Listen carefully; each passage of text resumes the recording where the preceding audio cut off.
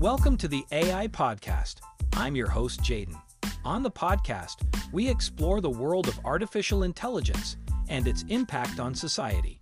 From cutting-edge research to real-world applications, the podcast offers a comprehensive look at the rapidly evolving field of AI and its potential to shape our future. Make sure that you go to aibox.ai, link in the show notes, to join the waitlist for our new AI platform. We're going to be launching an incredible platform that allows you to build anything you want with workflows in AI. So you're able to chain together ChatGPT and image generators and audio generators to make really powerful apps for your organization, or you can host them on our marketplace and actually generate royalties from them. So make sure to go to aibox.ai and join the waitlist. In addition, if you like the podcast, if you could do me a massive favor and please leave us a review on Apple or Spotify or wherever you listen to your podcast. This helps me be able to get better guests on here as they check the reviews to see how you guys are liking it. So if you could please do that, I would really, really appreciate it.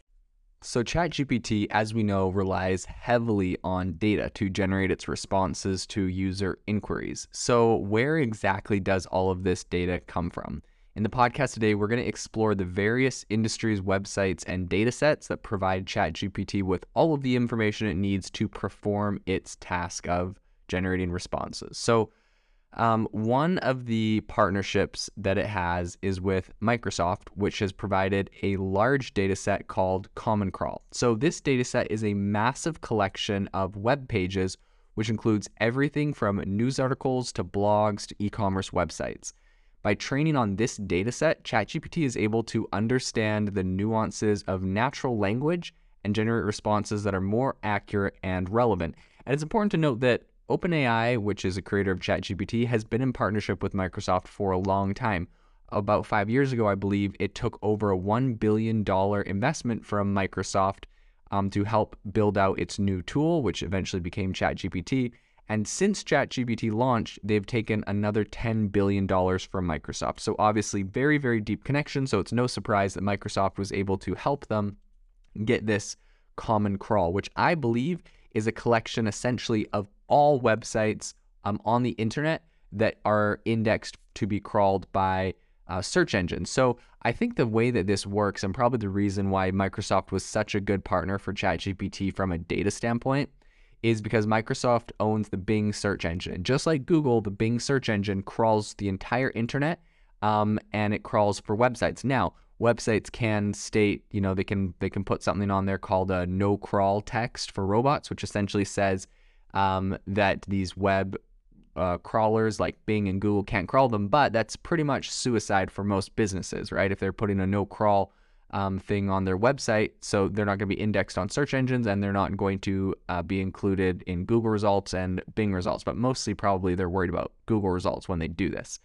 So by partnering with Microsoft, OpenAI was able to have a massive advantage in a sense that they're able to get all of this data, right? Because when Bing goes out and crawls the entire internet, they're storing tons of this data, essentially all of the content from these web pages on their servers. And Microsoft is able to do this pretty well because they own Microsoft Azure, which is essentially like AWS or Google Cloud. It's Microsoft's cloud division. And it's a very fast growing division, very lucrative division. It does all of this computational power for a lot of websites, a lot of website hosting. And so Microsoft has this really powerful engine and they're able to harness it. It helps with their Bing search engine, obviously. And now that OpenAI partners with them, they were able to get that, which helped them to train ChatGPT. So in addition to Common Crawl, ChatGPT also uses a number of other data sets to improve its performance. And these include, number one, Wikipedia. It's, of course, probably one of the most well-known encyclopedias. Wikipedia gives a ton of information on a wide range of topics. So by using Wikipedia as a source of data, ChatGPT is able to understand the context and background of many different subjects, right? So like if you go to a website, it might be talking about something, but when you want like the definition of a topic or an item or a person, Wikipedia is a really good place to get context on it. So I think that was a really big data set for ChatGPT. In addition, open subtitles. So this data set contains subtitles from movies and TV shows, which ChatGPT used to help learn about different dialects, accents, and speech patterns, which is very crazy, right? And when you go and you tell ChatGPT to, write me a email in the tone of Woody Allen or in the tone of Buzz Lightyear from Toy Story, it's actually able to do that. And I think a large part of that is due to the fact that it was trained on open subtitles, so it knows who all of these different actors and people are that are in movies, and it knows how they talk, what their speech patterns are. Now, it might not necessarily know what the audio sounds like, right? So you use other AI tools for that. But for their speech patterns and for how they talk and the words they use, that's where I was able to get it from. Another data set that ChatGPT uses is the Gutenberg project. So this data set contains a large collection of books that are in the public domain. And this gave ChatGPT access essentially to a wide range of literary works that it uses to improve its understanding of language and writing styles. Similar to the movies, right? Now you can get it to say things in the style of a specific author, but also this really can help it train on different styles of literacy. And when you have just that many books, it's a really, really powerful. So the Gutenberg project was very powerful.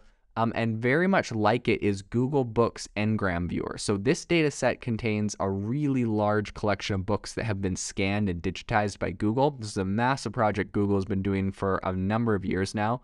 And essentially by analyzing the frequency of words and phrases in these books over time, ChatGPT can gain insights into how language has evolved and changed over the centuries, which is a really powerful tool as ChatGPT looks at the evolution of language and how it works. I think it's kind of important to look at these data sets and what ChatGPT gets out of them, because it really can help you understand just how vast, like when someone says, ChatGPT was trained on the entire internet, it is really hard to wrap your brain around what that means, what the implications of that is. And so some of these data sets kind of give us insight into how it works and how it was trained and the exact implications of each of these data sets. So another one, a very big data set for ChatGPT was Reddit. So while this is not a traditional data set, Reddit is a really popular social media platform that provides a massive wealth of user-generated content. So by analyzing the posts and comments on Reddit, ChatGPT gained some massive insights into the language and behavior of different online communities. And the reason Reddit is important, right? ChatGPT couldn't go and crawl Facebook because Facebook is a closed off platform. You need an account, you have to be friends with someone to see it. But Reddit, on the other hand, is an open public forum. So if someone starts a conversation on Reddit about something, all of the questions, answers, and comments are all public. And the thing that is really powerful about Reddit when it came to training ChatGPT is that on Reddit, every comment can be upvoted or downvoted. So ChatGPT very easily can see the topic of conversation, everyone's responses, what responses are positive, what responses are deeply popular and what deeply unpopular. And it really can get this like instant grasp on not just the comments that someone might have or responses to a topic, but everyone else's response to that, how popular, how many upvotes a comment gets, how many downvotes a comment gets. This gives it some really big insights. So beyond all of these data sets, ChatGPT also relies on a whole number of industries and websites to provide it with up-to-date information on a wide range of topics. So these include news websites. ChatGPT can use news websites to stay up-to-date on current events and trends. Now, we do know that ChatGPT has a specific cutoff date where it doesn't technically access the internet and use anything in the internet that was after the year, I think, 2021. But that being said, it still has a lot of this data from the past, and the future models are being trained on the most up-to-date information. Another area is e-commerce websites. ChatGPT uses the e-commerce website data that it's gained to learn about different products and services, as well as to understand consumer behavior and preferences, right? Because when it looks at a website, for example, that sells a product, it's able to see reviews, it's able to see how many people have purchased that, and so it's able to use that data from a website like Amazon, for example, to see how many positive comments a specific product has. And now it knows literally what the most popular products are. It knows what products people are buying. It knows what products people are reviewing, which products people are satisfied with. This is a really powerful insight it has into the world of e-commerce.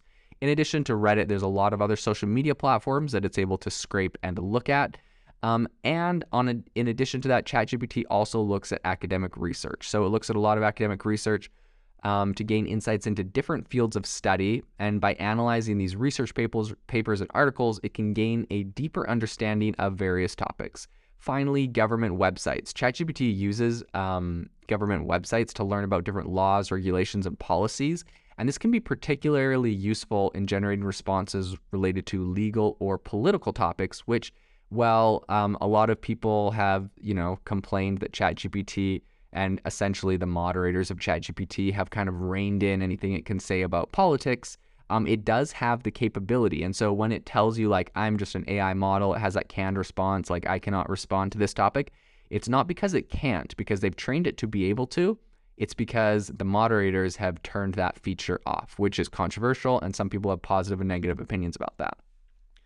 Overall, the data sources that ChatGPT relies on are super vast and varied, but by leveraging these different data sets and industries, it's able to generate responses that are very accurate, relevant, and pretty timely. So as natural language processing continues to evolve and improve, especially as we're looking forward to things like GPT-4 that is going to be coming out on the Bing search engine soon, we can expect to see even more sophisticated language models like ChatGPT emerge, and each will be relying on their own unique set of data sources and industries. My prediction is that after ChatGPT has launched, and people are seeing how powerful and valuable it is, all of these new AI engines are raising millions and millions of dollars to compete. Anthropic was funded by Google. They gave them $300 million after they'd already raised over $200 million. And those companies are trying to build these competitors. But my prediction is that a lot of these companies like Reddit and these other companies that allowed ChatGPT to crawl for free are going to be closing down access to these large language models because they see how valuable their data is. They're going to be charging for it in the future. So I actually think that builds a big moat around ChatGPT and OpenAI. It actually makes it harder to crack. There's a bunch of other big companies, like you can look at Google, for example. They're going to have that same crawl data that Bing was able to give ChatGPT, that same common crawl data set. And so big companies are going to be ahead at this point. So it'll be interesting to see how smaller companies play, how competitive the field gets. And it's going to be interesting to see what kind of monopolies of AI are coming out of this, and if that is able to withhold, or if smaller players are able to move into the market. One other prediction I have, hot take, is that even when people are going to be try to lock down their content and their data, I believe, look, every company in the world has been hacked, and if this content is super valuable, right? Like if people are paying hundreds of millions of dollars for it, inevitably every data set in my mind will be hacked and consolidated, will be sold on the black market. People will probably have different methods for washing this data, rinsing it, making it look like, it isn't, they didn't just steal it from places. But I believe that whether people try to lock down their content or not, eventually the data will get out, and we're going to see a vast amount of different language learning models that are able to produce tons of incredible content, whether that's for good or for bad. I know it's controversial. People have different opinions. That is my prediction on what is going to happen in this space, though. So it's going to be exciting to watch and see how these large language models progress, how they get better. And it's really impressive to see the data sets that they're already working with. If you are looking for an innovative and creative community of people using ChatGPT, you need to join our ChatGPT creators community. I'll drop a link in the description to this podcast. We'd love to see you there, where we share tips and tricks of what is working in ChatGPT. It's a lot easier than a podcast, as you can see screenshots, you can share and comment on things that are currently working. So if this sounds interesting to you, check out the link in the comment. We'd love to have you in the community.